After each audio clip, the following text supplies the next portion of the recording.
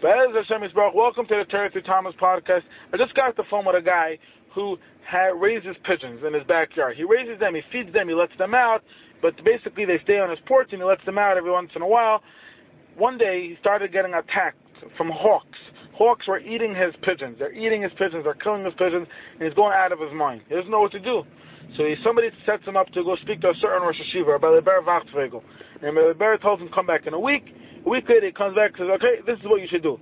Start saying Shema every morning and putting on tefillin, saying Shema before Zman Kriya Shema, and say a parak of Tehillim, and your problem will go away. And every morning he decides he's going to do it. Since that day, not once did a hawk come and attack him.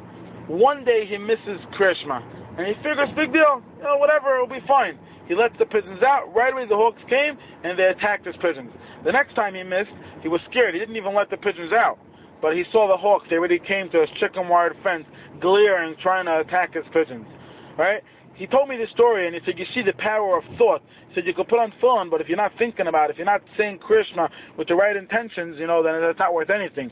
Rabbi Kesselman, the Rav Meshul, brought out a much stronger point, I feel like. He brought out, he said, so many of us are willing to deliver packages for Timchi Shabbos, are willing to fly to who knows where, to raise money for who knows where.